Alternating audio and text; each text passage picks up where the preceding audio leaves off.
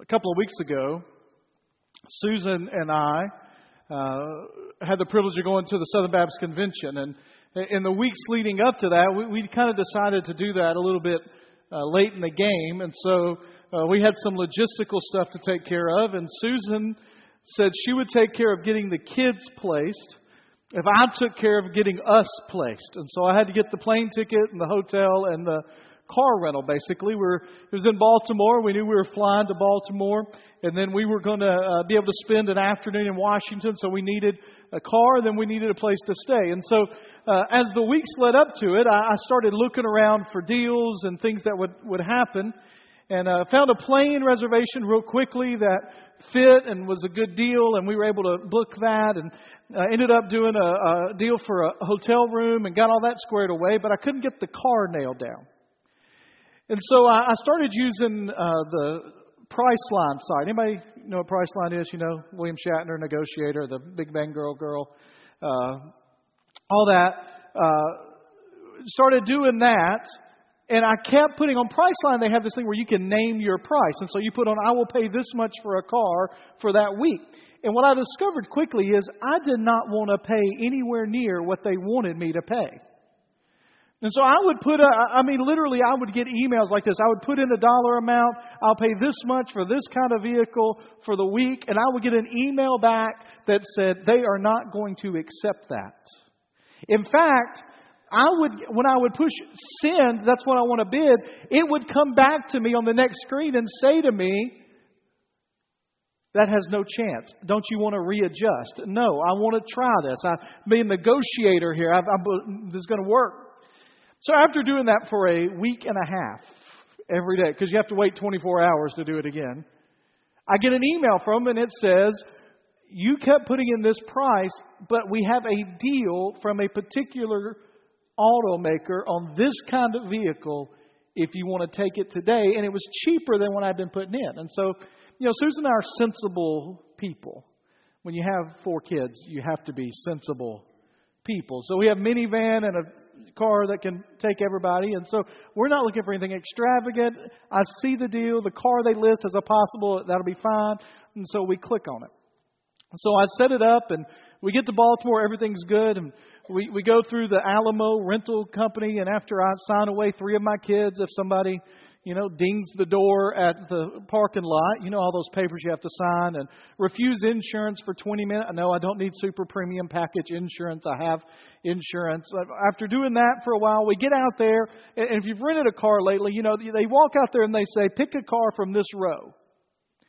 Well, we start to walk out, we hand our papers to the lady, and she says, well, you don't need to go out there. Your cars are all right up here, and you can pick out any car on this row.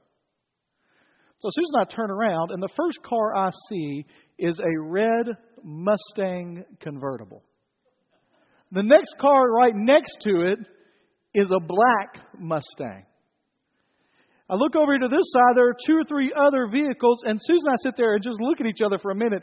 And, we think to ourselves, all right, we're in here for the Southern Baptist Convention. If I start sending Instagram pictures out of her and I cruising around with the top down, I'm going to answer some questions when I get back to church, all right? And so we go with the sensible car. We're sensible people. It's the Chrysler 300, fully black. It looks like we are official parts of a government agency. So we pick that car and we start driving. Now, we get in the car and, I'm being good. I'm driving straight to the lane. I check out with the lady. She's asking us where we're going, if we need toll and all that kind of stuff. And we're fine. And we get out. And you know what I start doing immediately when we get on the road? I start figuring out what all this stuff is around me, right? It's got a panel there. It looks like I'm in the cockpit. It's got buttons here and there, and things are coming up on the screen. And I'm looking, and Susan is, keep your eyes, we don't know where we're going, keep your eyes, but I got to keep your eyes on the road, right? So we make it into Washington. We have a great afternoon, and as we're leaving, I didn't have any time to really play with the gadgets, which was upsetting to me about the car. As we're leaving, we said, we got to stop and get us something to drink. We've been walking around the National Mall for 2.5 hours. It's 95 degrees out here. We got to get something to drink. So we pull into McDonald's to get their large dollar drinks. And there happens to be a line which gives me time to play with all the buttons. And I started discovering this is the most amazing vehicle that has ever been created. First of all, it has a heated steering wheel. Now, it's 95 degrees outside, and I'm still thinking, I may need to try this thing out, right? I need to heat up the steering wheel. Then I look at, it says climate control and other things, so I click on it, screen comes up. Anybody ever had heated seats in a vehicle? Yeah, that's amazing, right? Can all God's people that have those say amazing, amazing, right? This car had vented seats, which meant air-conditioned seats. I did not know such a thing existed. But when you've been walking around the National Mall for 2.5 hours in 95 degrees, suddenly that is a necessity in a vehicle. So I turn it on. So I'm playing with all the gadgets, and we get to the drive-thru. I order my large Diet Dr. Pepper, so she gets her large sweet tea. We got to get our cup holders out, and of course this is a fancy car, so there's no way to use the cup. I mean, the cup holders aren't apparent. You have to find them. They're hidden in a compartment. You slide the compartment back. I slide my drink down in there, and as I'm sliding my drink down in there, I notice a button next to the cup holder. It has climate-controlled cup holders. So I'm thinking so I push it to cool because it's got we got an ice drink in there. You can do heat or cool. And I think this thing can't really work. So I pull my drink out. After a second, I put my hand. It is ice cold in the cup holder. And I think, this is the greatest invention. Right? So we spent a week with our Chrysler 300 with climate-controlled cup holders, and I get home to my van. What is this? What have I got here? This is ridiculous, all right? I mean, I've got heated seats. I don't need heated seats. It's 100 degrees outside. I need the vented seats. All right, hold on to that for a minute. We're in a series called Age of Kings, all right? Started it last week with the forgotten king. That story will make sense in a minute, all right? Who did we talk about last week? Rehoboam. Some of you remember. There you go. He's not forgotten, right? Rehoboam, fourth king of Israel. He was the king that Israel was together. David, Solomon had brought it together.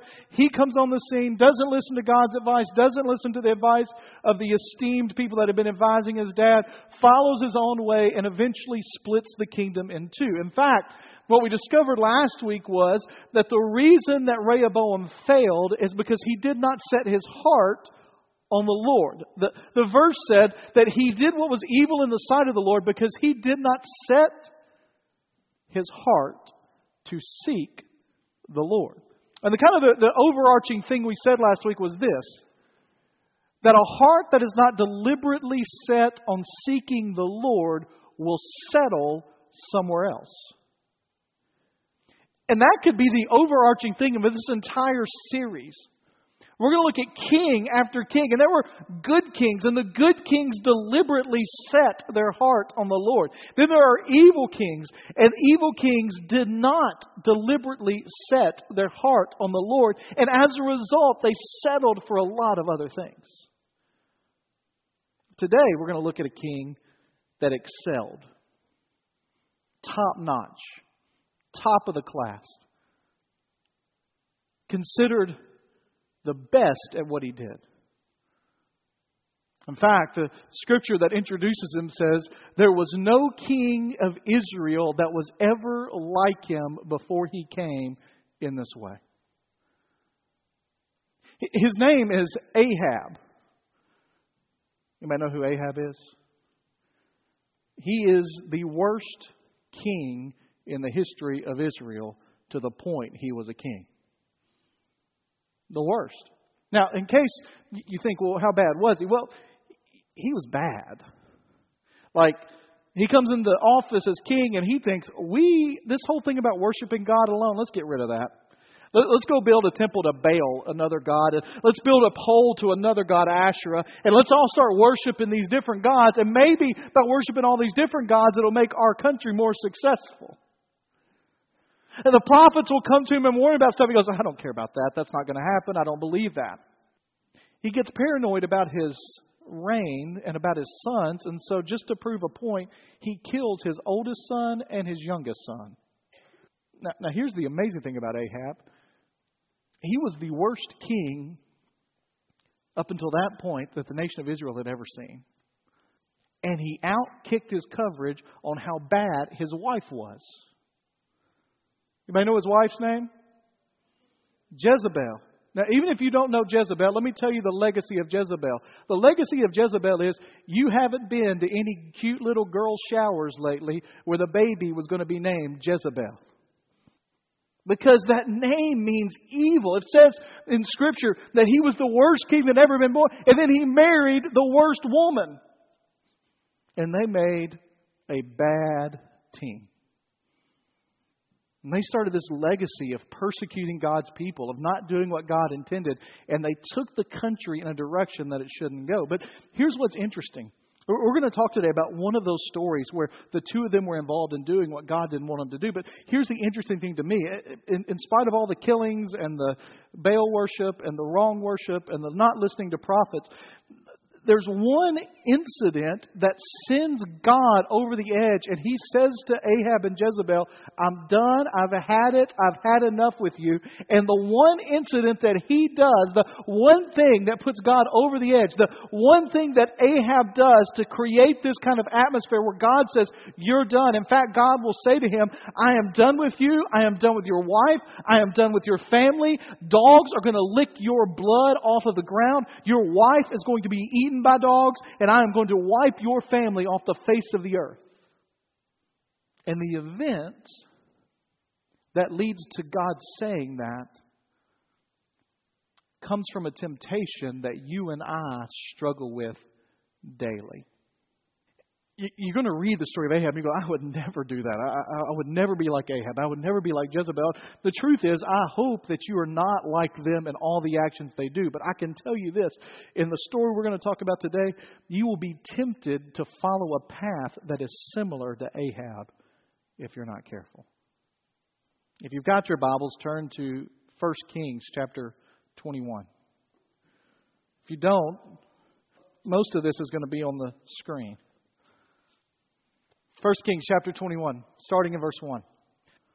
Now Naboth, the Jezreelite, had a vineyard in Jezreel, beside the palace of Ahab, king of Samaria. Now let me just say something about that verse real quickly.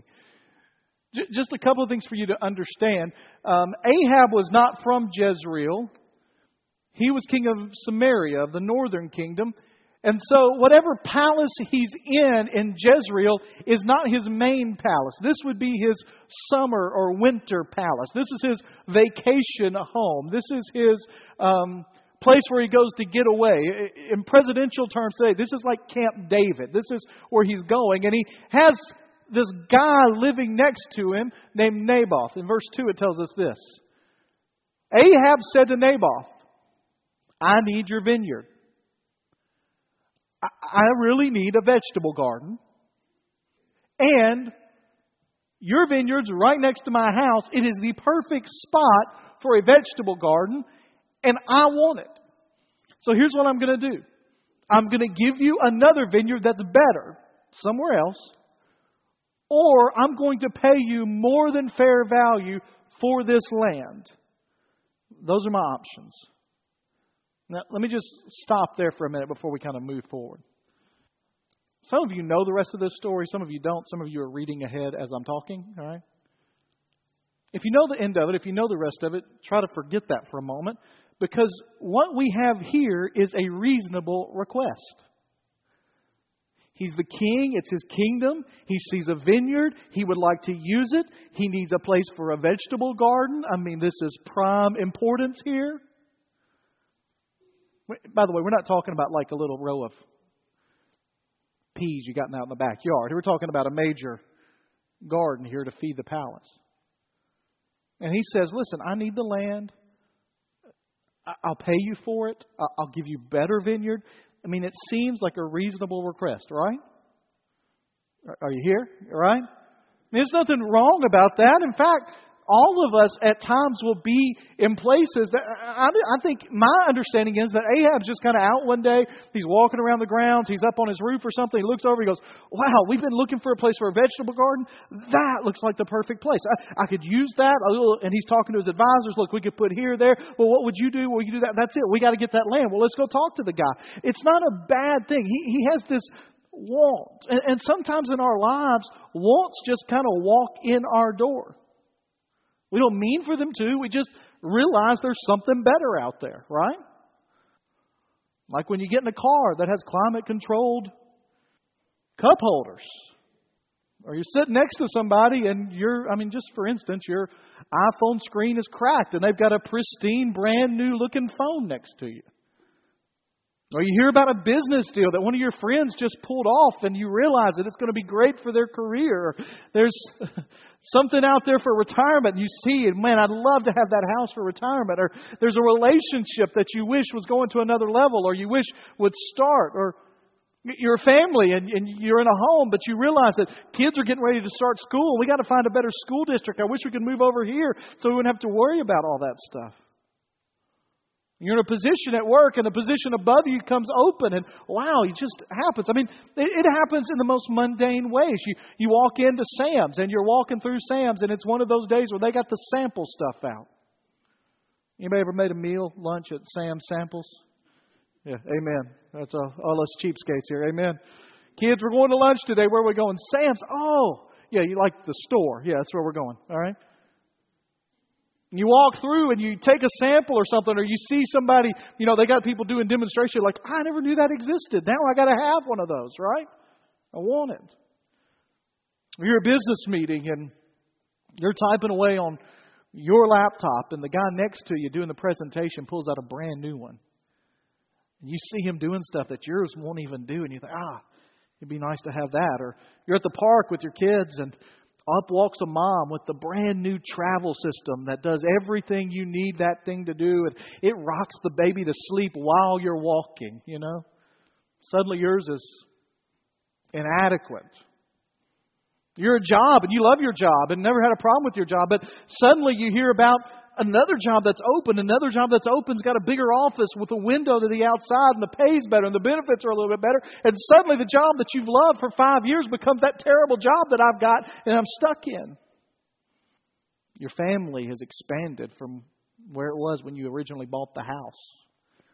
You go to a friend's house for a play date and man, there's a lot of room here. Boy, it'd be nice to have those extra rooms and that.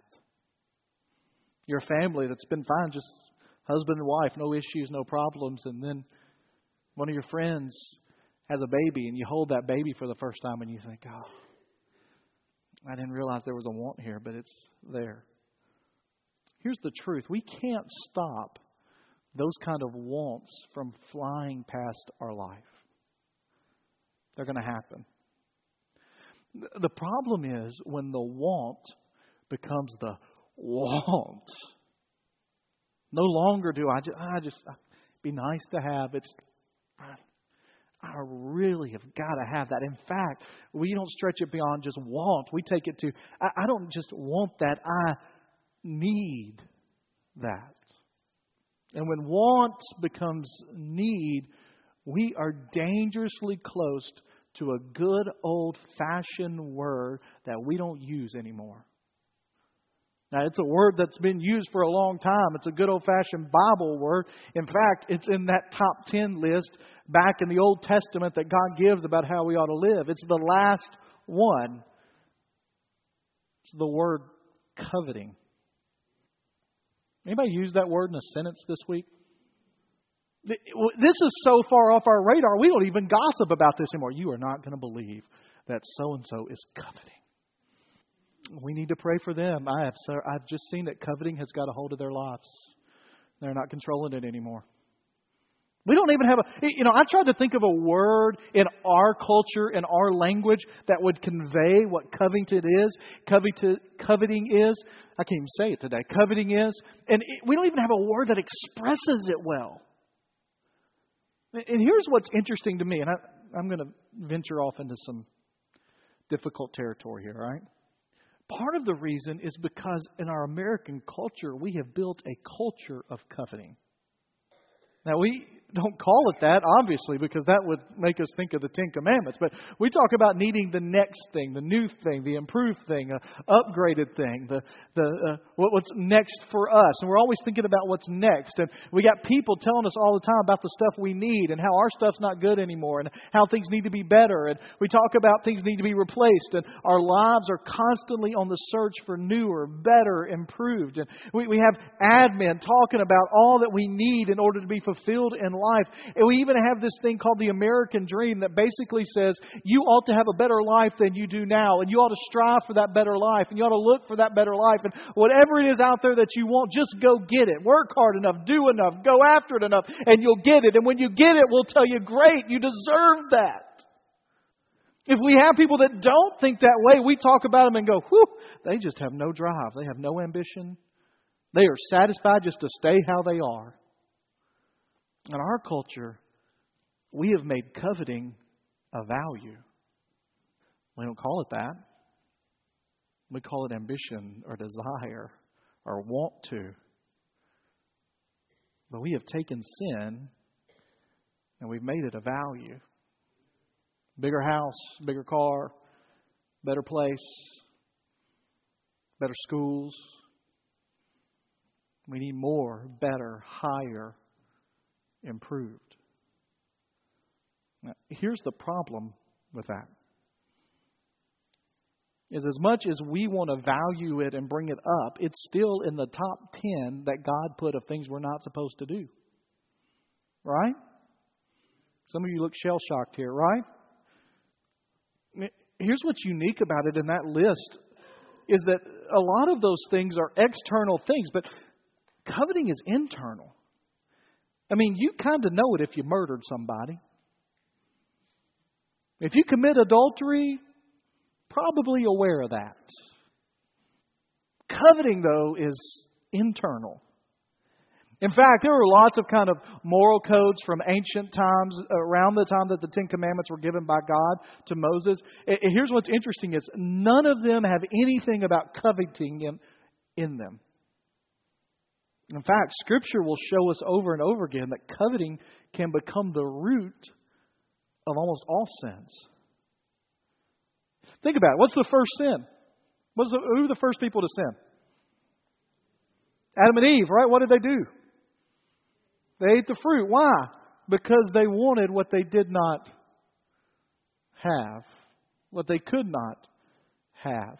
In fact, it says about Eve that she looked at the fruit and it was pleasing to her eye. That want flew by and she let it settle. A king we'll talk about next week, David, most popular king, probably the most popular king. David had a major problem in his life, right? Committed adultery, had the husband killed, ended up in a civil war with his family, ended up one of his sons trying to take over the throne and dying in the midst of that. But if you look back and trace it to its root, what you find at the root is David looked and coveted after Bathsheba. Well, why is it such a big deal? What's the problem? Why is it such a big deal? Well, first of all, it's basically looking at the Lord and saying, what you have given me is not good enough. What you have for me is not enough. You are not enough, Lord. What you have blessed me with is not enough. I need more. Have any parents out here ever bought a gift for your child, or maybe you're a grandparent, you bought a gift for your grandchild, and you were so excited and you gave it to them and they opened it up and you could tell immediately they were less than pleased with the gift they had received? Anybody ever done that? Yeah. Some of you are like, I'm not going to admit my child's here. Just let them grow up. Yes, you have. In the Jet House, there's this great story. Every Christmas gets brought up about one of my nephews, one of the grandchildren, that one year is ripping open. He's like 10 or 11. He's ripping open the box, and he gets the box open. And as he gets open the box is full of clothes. And he picks it up and he goes, "Clothes!" Ugh! Throws them away. Where are the toys, right? Coveting is basically looking at God and saying, that's a nice gift, God. I need something else. It's also destructive to you.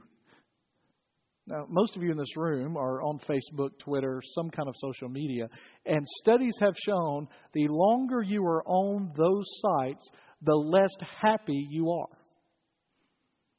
You know why?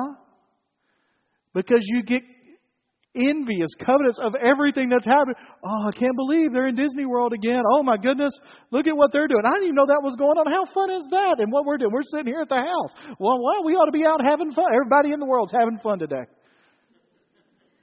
Because you know what people don't put on Facebook? Just had to send 2 of my kids to bed because they were arguing with each other and yelling. Now, some people do, but we don't want to watch. We don't want to listen to all that complaining on Facebook, you know. And so we compare our lives to the made-up lives of everyone on social media and somehow think that our lives are less than the made-up lives that are going on social media, and we get sad and depressed about it. We covet. All right, let's look how the story kind of ends. All right. So he looks over there, he wants it, and he says, I got to get it. So he goes to the guy, and Naboth says to Ahab, the Lord forbid that I should give you the inheritance of my fathers. Now let me break that down for you for just a second. I mean, that looks like it's my dad's, I don't want you to have it. But that's not what he's saying. You see, Naboth is looking back and saying, Ahab, do you remember several generations ago that our people, the Israelites, came into this land and we came here under the direction of God and we settled here in the promised land like God had told us. And when we got here to the promised land, God divided through our leadership all of the areas into different clans. And my dad's dad was given this spot of land and told, this is a gift from the Lord to your family. Take care of it. Be good stewards of it. Do not do anything with it except give it the attention it needs under the Lord's command. And so he says to him, he basically pulls the God card on Ahab. I cannot give it to you because God has given it to me and God is not allowing me to give it to you. Now, some of you have had the God card played on you before. Well, I'm sorry, God told me something else. And he looks at him and says, I can't. Now, at this point, the story should have ended with Ahab going, thank you, Naboth. We'll find another way to put my vegetable garden near. But here's what happens in verse 4. Ahab went into his house, vexed and sullen, because of what Naboth the Jezreelite had said to him. For he had said, I will not give you the inheritance of my fathers. In fact, vexed and sullen are these pictures of words where he is just mad. He is steaming mad. He doesn't want anything to do with him. It is the kind of thing he is slamming doors. He is running through the house. Anybody that says something to him, hey, you having a good day? Get away from me. I don't want to see you right now. I am going. I'm on a mission. I'm mad about this. I'm vexed about it. In fact, in verse 5, it tells us that he lay down on his bed, turned his face to the wall, and would not eat anything. Does that sound familiar to anybody here? How many of you parents have had that happen to you with the amen? We only have about 3 times a day, all right? Doesn't this sound like a 4-year-old here? I'm tired of it. I'm laying on my bed. I'm putting my hand in the pillow. I'm not going to see anybody, talk to anybody. I don't want to talk to anybody. I'm done with it. I don't want supper. I'm not hungry. This is the king of Israel throwing a temper tantrum about a vineyard, a vegetable garden that he wanted to plant. You know who's going to make this better, don't you? Oh, Jezebel. She hears from the servants that your king husband's laying on the bed with his face to the wall and he won't eat a thing. So in verse 5, it tells us, Jezebel came to him and said to him, why is your spirit so vexed that you eat no food? And he goes through the story with her. Because I wanted this vineyard. And Naboth the Jezreelite said, I went to him. I gave him a fair offer. I said, give me your vineyard or money, or else, if it please you, I'll give you another vineyard. I was very nice to him. And he looked at me and he went, I will not give you my vineyard. You know that's how he said it, right? He's being unreasonable. He's not even talking to me. He said something about God not letting him do this. It's the most ridiculous thing. I'm just not going to eat. I'm done with it. Now, here's what I want you to understand, okay? The problem with coveting is this. It takes small issues and makes them gigantic. And what you covet, you crown. Now, here's what I mean by that. What you covet, you place as important in your life to the point it becomes the driving force, and it involves your emotions, it involves your understandings, it involves your intentions, your attitudes, your thoughts. Everything about you becomes wrapped up in this. This is the King of Israel. He's got palaces. He's got summer homes.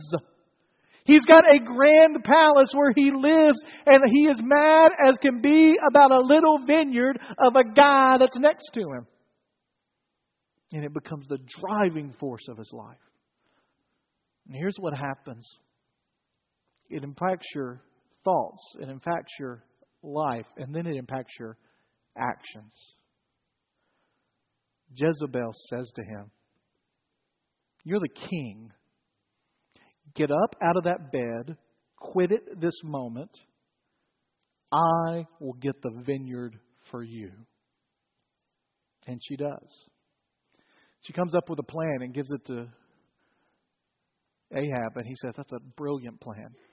This is her plan. They're going to have a little fasting thing, and they're going to have a little time where they are talking about fasting, and they're going to put Naboth right in the middle, and they're going to put two guys that they have paid off and that they've gotten to do their bidding right beside him. And those two guys are going to accuse Naboth of blaspheming God and take him out into the street and have him stoned. And that's what they do.